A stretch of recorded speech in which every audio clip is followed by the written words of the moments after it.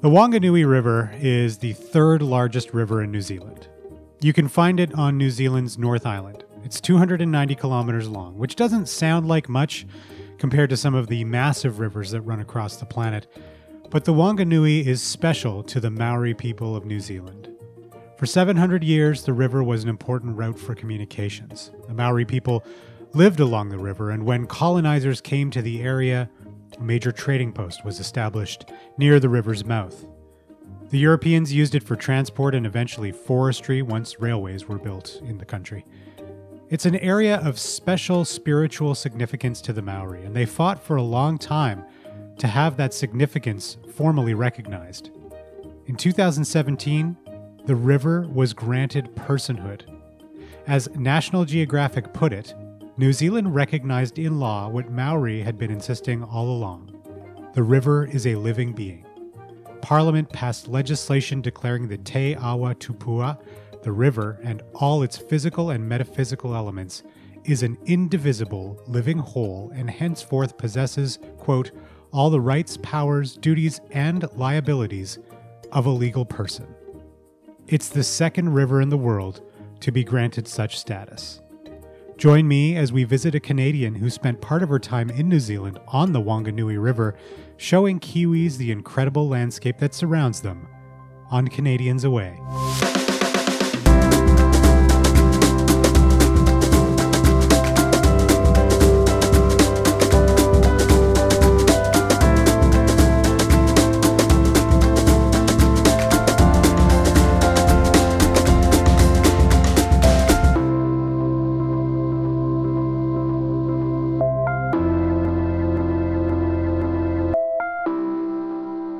Welcome to Canadians Away. I'm your host, Adam Rosenhart, based out of Edmonton, Alberta, Canada. Rihanna Flaherty was just a prairie girl enjoying her life in Canada. The travel bug bit her in university, and she spent most of her time away from Edmonton ever since. I lived in Edmonton. I was raised there, so I lived there from the time I was 2. I was born in Saskatoon, but we moved there when I was really little, so I'd say I'm from Edmonton. Until I started traveling right after university. I went to the U of A, and I started doing sort of seasonal traveling. So I lived in Edmonton maybe half the year until I was about 26, give or take. Okay. Before I spent most of my time not in Edmonton. Yeah. So you've been traveling since you've been out of school kind of thing? Yeah, well, pretty much. I finished an education degree, and I immediately went away with my sister to South America for like 3-4 months, and then I got the travel bug and went to New Zealand the following winter. So I did a lot of chasing summers, and I would go away for maybe 2 months at a time, 3 months at a time, and the trips just gradually got longer and longer. That's awesome. Yeah. Was the intention with your degree always to use it to travel or No, actually, not at all. And it's funny because I did an education degree and I have yet to actually work as a teacher full time. So no, it wasn't. Although I was working in sort of outdoor education and guiding, and I knew that I enjoyed working with people and instructing and things like that. So it kind of flew along with that, but it wasn't meant to travel with, if that makes sense. Yeah, no, I totally understand. You mentioned being bitten by the travel bug when you went to South America with your sister after university. Yeah. What did that mean exactly for you? What was it about traveling where you were like, "Oh my gosh, I have to keep doing this"? I think up to that point, I had never really. I'd always traveled with family and things like that, and I'd never really had that experience of, I guess, being able to sort of make my own decisions just for me. My sister was with me, but she was a lot younger, so really I was in charge, and and being able to experience meeting people from all around the world. We were doing the sort of classic hostel backpacking type thing, um, and have those adventures without having to check in with anybody else. Without, yeah. So just I think being able to travel on my own and make those choices for me was a really exciting experience in my early 20s. Yeah, no kidding. And to what degree or maybe the degree is zero, but we're Canadians. We pride ourselves on being a multicultural nation. Do you think being Canadian prepared you for the different cultures you were going to experience as you traveled the world? I think it certainly didn't hurt. I think perhaps I overestimated how much I knew or understood about living in another country. Yeah. Um, so I think, and my family's maybe different from other families, but we come from a community or family where um I was expected to be open to other cultures and travel, and that was really, really encouraged. Um, but I didn't realize how much I didn't know when Oh, I yeah. traveled, but I was quite open to it. So I don't know, a little bit of both. Can you give me an example of something you didn't know until you sort of ventured out into the world, or something you took for granted, I guess? Oh gosh. I mean, even coming to New Zealand, I think that's actually brought home a lot of things for me because you come to New Zealand and it feels very similar to Canada until it doesn't, you know. And it's not wildly different. It's not a massive cultural gap, but even small things like when you go to cross the street here, you don't have right of way. But because it feels a bit like you're in North America, you kind of think you should. And so you go to cross the street and cars get angry at you and nobody stops for you and all that sort of thing. And when you're someplace that feels wildly different from Canada, maybe you don't take that for granted. But coming to New Zealand, I found, oh gosh, I'm gonna get run over, you know? And it's small things like that. Um, Words that we use that I didn't realize that only Canadians use. Just so many things that happen that you go, oh yeah, right. I thought everyone did that, but obviously they don't. Can you give me an example of one of the words that we use that maybe give New Zealanders a pause? Eaves troughs. There's one. Oh, Yeah, really? yeah. Eaves troughs. My husband's a builder, and I dropped the word eaves troughs once, and he was like, "You mean like the gutters?" Like, oh yeah, I do. I do mean the gutters. Yeah. One. There's lots of them. I'm sure. Well, let's go back a little bit because you said you started traveling after school. Mhm. It sounds like you did find your way to New Zealand early on. Mm. Is it a place you've obviously come back to a few times? Yeah. I kind of my initial trip to New Zealand was sort of it was I was on my own, and it was right after we'd gone to South America, and it was my very first. I knew I wanted to travel more, and I wanted to travel solo, and I thought I'd heard good things about New Zealand, and I'd heard that it was relatively straightforward to travel around as like a single female trying to make their way. English speaking, all those things that make it a little bit easier as an Albertan going out, and that it was really outdoorsy, and I thought that that would be a really cool thing to experience on my own. And so I remember coming across to New Zealand and going after about 2 weeks going, oh man, I need to come back here because everything is just it's just stunning and it's straightforward to travel through, and people are really welcoming and helpful. And so I don't think I'd ever intended to come back as much as I did, but after my first trip over, I remember sending a little text to a friend of mine saying, "You should quit your job. We should move to New Zealand," like sort of after. Yeah. And the following summer, the two of us, or the following New Zealand summer, the two of us did exactly that. We quit our jobs and came back to New Zealand to work. And that's when I met my husband, and that's kind of where that coming back over and over and over again kicked off, was those relationships that I built. Yeah. I was here. Yeah. For sure. How was it a challenge to find work as someone who isn't a New Zealand citizen? Yes and no. So we came over the first time, or sorry, my second trip over when I was actually working with a friend of mine. We came over with work holiday visas, Hmm. which are super straightforward, easy to get. Um, if you're, I think it's under 35 in New Zealand, and I can't remember for Canadians if you're under 35 or if you're under 30.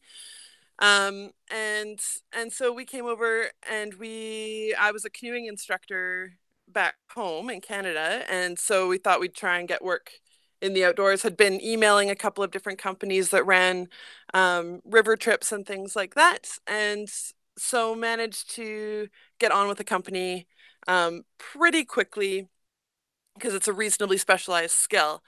Um, when we first got here. So it wasn't too much of a challenge, and there is lots of work here. It's just if you don't have a specialized skill, then you do end up having to not be too picky and potentially be picking fruit or things like that if you're wanting to work. Yeah, for sure. Um, Mm.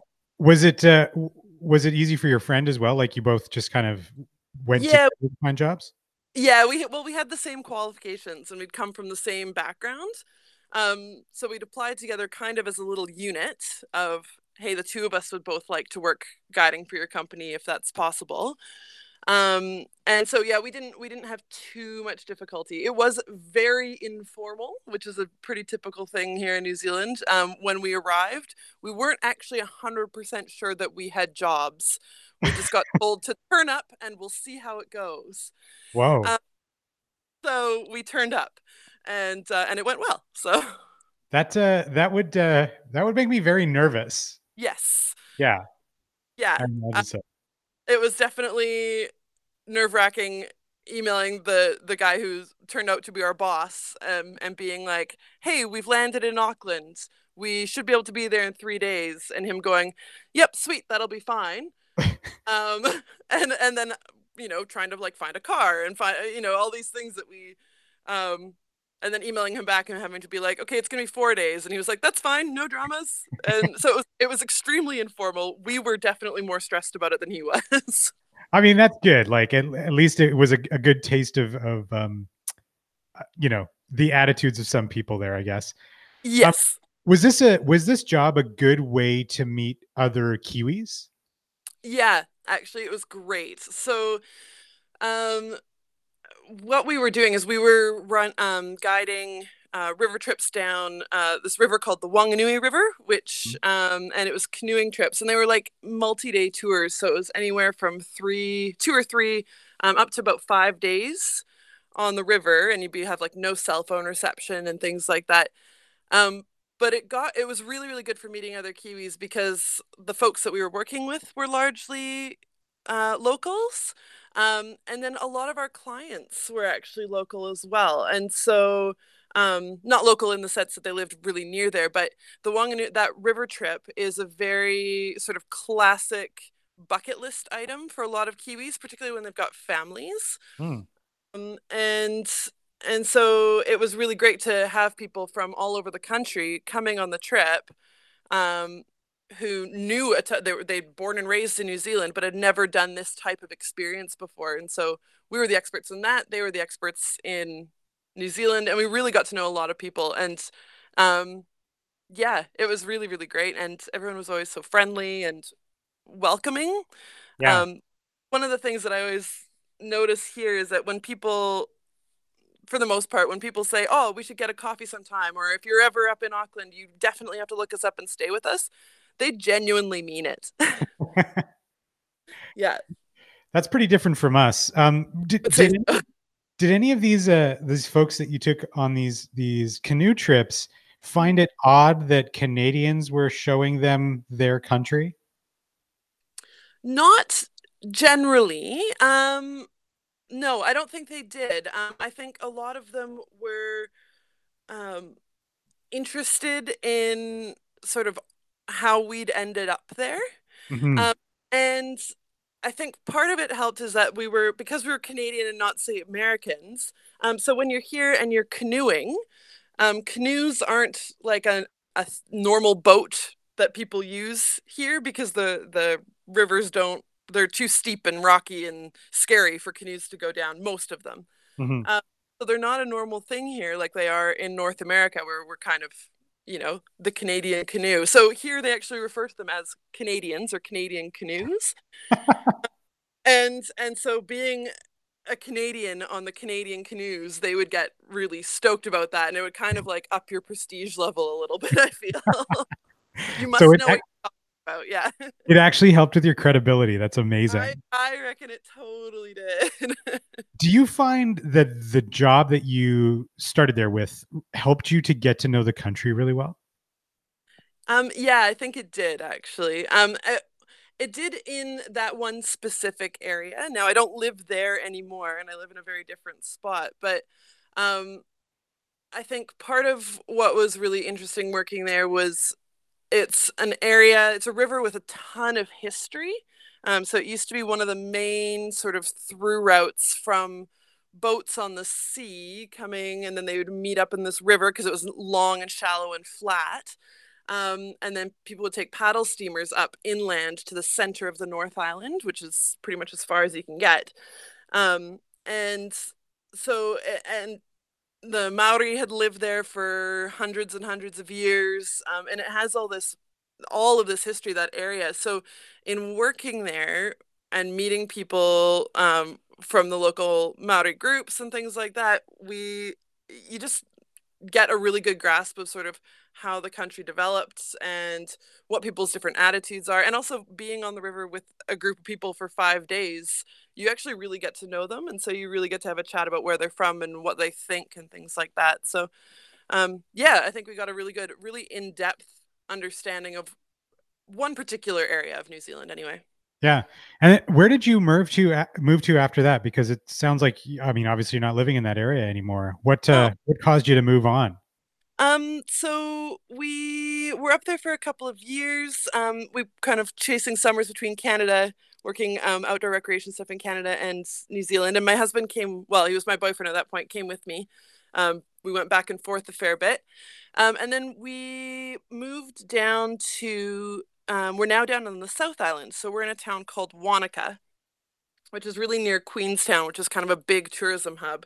Mhm. Uh, and we moved down on kind of a bit of a whim in that my husband had been working as a guide and decided he wanted to um, do something a little bit more stable. So he was doing a carpentry apprenticeship.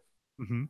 And so we knew we wanted to move south just for a change of pace. And we started driving, and he had the names of a couple people he wanted to meet up with who could supervise his apprenticeship.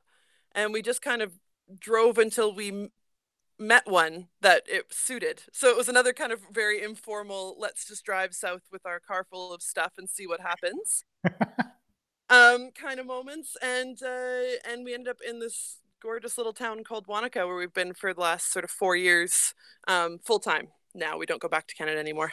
And For how many people live in Wanaka? about 8,000.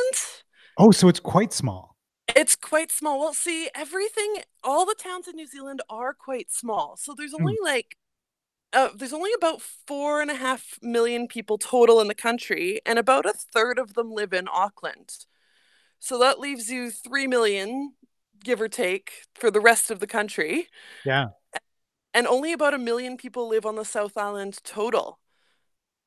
So it's all very small town, sort of very rural feelings, and it's easy to forget because there's Yeah. so much tourism down here. But yeah, it's a very small town.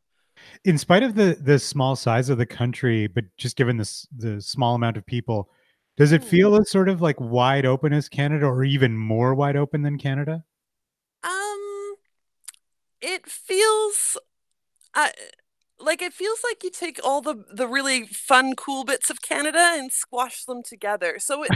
There there are moments where you feel like you're in the middle of nowhere because there's lots of places that, based on the mountain ranges and the fact that there's nobody living there, there might not be cell reception for a few hours or things like that. Um, but that said, you're also never more than like a 2 hour drive from the coast. Mhm. Um, so yeah, it's sort of hit and miss. There's times where you feel very isolated, and there's times where you it feels really, really small and compact and close together. I always wonder if the relationship between New Zealand and Australia is similar to the relationship between Canada and the United States. Is that something that you have experienced? Yeah, yeah, absolutely. I think that's an analogy that I've definitely used more than once, for sure. It's this bigger neighbor that's perhaps a little, I don't want to say more charismatic, but definitely has a bigger presence on sort of the world's stage, if that Yeah. makes um and then it's smaller, kind of more relaxed and if you live here, you think it's cooler, um, kind of place. So Yeah, and do Kiwis like take offense if someone mistakes them for Australian? yeah, a little bit. Yeah, I'd say so. Yeah, you'll get the phrase, but we sound nothing alike, Yeah, um, a lot, which is, as a Canadian, for me, it's not true. I definitely struggle. even still, you struggle to notice the difference between the Australian and Kiwi I, accents. I'm okay if there's like a Kiwi and an Australian side by side. I can tell who's who, but not on one-offs, not usually. Yeah, fair enough. Yeah. So you mentioned earlier, like you guys you're in this little town. It sounds like you're there to stay. You're not traveling back to Canada very often. That's true. Yeah, I'd say that's true. Because we've got our young kiddo who's little at the moment. That definitely we'd like to be a little more stable. We'd like to be here, and it's a really cool spot to have ended up. Like it's right next. It's in the mountains. It's right next to this big glacial lake that's like perfectly clear. It's absolutely amazing. Wow, Um, and it's just a really sort of friendly vibe when you're here. So that's great. How, yeah, how old is the little one? he is almost 2. He'll be 2 at the end of May, so he's like 21 months. Whoa. Yeah, yeah. So that was a whole having a baby in another country is a whole other story too. But that's an adventure on its own. But yeah, he's good fun. Is the healthcare system pretty different there from Canada? Like I feel like it's something we really take for granted here. Mm. It's similar in a lot of ways. In that you definitely get um, your emergency care taken care of. And there's sort of that parallel private and public healthcare system. But largely you're in the private or sorry, in the public system. Hmm. And yeah, it is very, very similar. The one thing that they do have here that we don't have in Canada that's quite cool is they've got this thing called the ACC, which is the Accident Compensation Corporation, I think. And it's a no fault. If you get injured, whether you're a Kiwi or not, if you get injured in New Zealand, they'll pay for at least a portion of your treatment. Whoa. Yeah. So, for example, my husband a couple years ago, he was out canyoning. He fell. He smashed his ankle, but it was like just a big bruisey sprain thing, and he was off work for a few weeks. And so they covered all of the doctor's treatments, all of everything, as well as they covered some of his like 80% of his missed wages. Um, Whoa. work, and that was on a personal trip that he got injured on. Oh, so So that's like the equivalent, I guess, but there isn't one, would be workers' compensation, but for leisure. yeah, pretty much anything that's an accident, and that includes also people who are here visiting. Right, if you're here and you go hiking and you um, fall and break your ankle or something like that, a large portion of that is going to get um, covered and treated unless you decide to go through if you go through the public system. If you go through the private system, it's a different story. But yeah, they won't cover your like if you're a visitor, they won't cover your missing wages and things like that because you're on holiday. But yeah, a lot of your treatment stuff will be covered. So it's kind of this really cool, crazy thing that allows people to go out and enjoy having wee adventures I without. wonder. I was gonna say, I wonder if that like encourages people to take more risks. Have you It, seen any yeah, evidence of that? there's definitely an attitude here of that pushes those boundaries a little bit more of risk taking. So, I mean, it is sort of adventure tourism is a big deal in New Zealand, and I think between um, that sort of will take care of you if you do get hurt, as well as it's very difficult to get sort of sued personally here, Mhm. more than in Canada and things like that. It encourages sort of that attitude of like let's get out, let's try things. It's they don't like to wrap people in cotton wool as much here.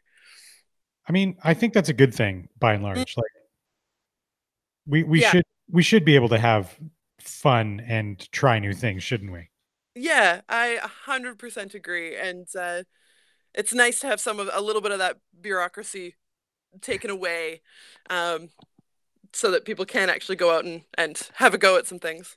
Yeah. So you mentioned, you're there to stay for certainly a while. You've got a child to raise. Mhm. Have you and your husband ever talked about the possibility of moving back to Canada one day, or is it just not in the cards right now? We have actually thought about it at certain points. So right before we got married, actually, we were living in Canada for about a year and a half, and we at that stage our intention was to stay. And we'd gone through all the permanent residency paperwork and things like that for him. But to make a long story short, we screwed up, and he wasn't allowed to stay in the country. So he's allowed to go back in as a visitor, but at the moment, going through the process of trying to get his residency right now would be just massively painful. Hmm. Um, and so that was one of the things that spurred us staying longer term in New Zealand, is because it's a lot easier to sort out permanent residency and your visas here in a smaller country. And um yeah, so and for me it was just way easier to come to New Zealand than it was for him to for us to restart that process in Canada. Yeah. So yeah, but now that we're here and now that we've been here for a few years, the longer we stay, the sort of deeper the roots go, and then you don't, it's harder to think about moving back now. No kidding. Do you, Yeah. have you thought about becoming a New Zealand citizen?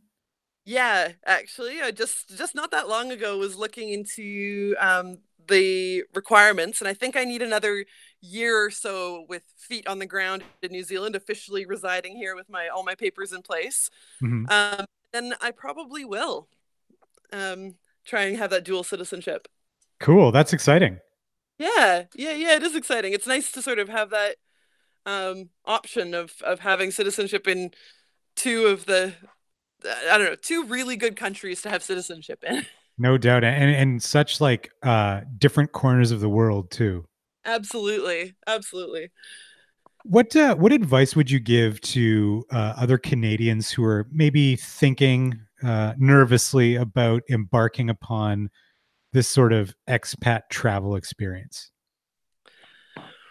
Ooh, um, I mean, I think being flexible, if you have that choice and that privilege, is really helpful. If you're flexible in terms of where you're going, where you'd like to end up, I think it's one of those sorts of, it's a process that it's very hard to sit down and go, right, in my 5-year plan, I would like to be living in New Zealand doing these sorts of things, or whatever it is. I think it's a lot more exciting, and it's a lot more realistic if you can kind of go, well, I'm going to start out going this direction. I'm going to start out going to New Zealand and doing these things. And being a little bit more open-ended, I think is a really, if you have that option, I think it's a good way to go and a good way to find out where you actually want to end up. And that's the end of Season 2, Episode 8 of Canadians Away. Thanks so much to Rihanna Flaherty for sharing her experiences with me. Canadians Away is hosted by me, Adam Rosenhart, and produced by Julie Elford. Information for today's intro came from National Geographic, The Guardian, and NewZealand.com. You can check out those links in the show description. If you're a Canadian with a story to share about living abroad, email us at info@canadiansaway.ca, and let's keep building this global network of Canadians living abroad. If you haven't already, make sure you subscribe to Canadians Away wherever you get your podcasts, and please leave us a review. Follow and like us on both Instagram and Facebook. Just search for Canadians Away, and you can find us on Twitter @CanadiansPod. Thank you so much for listening, and we'll hear from another Canadian living abroad in a couple of weeks.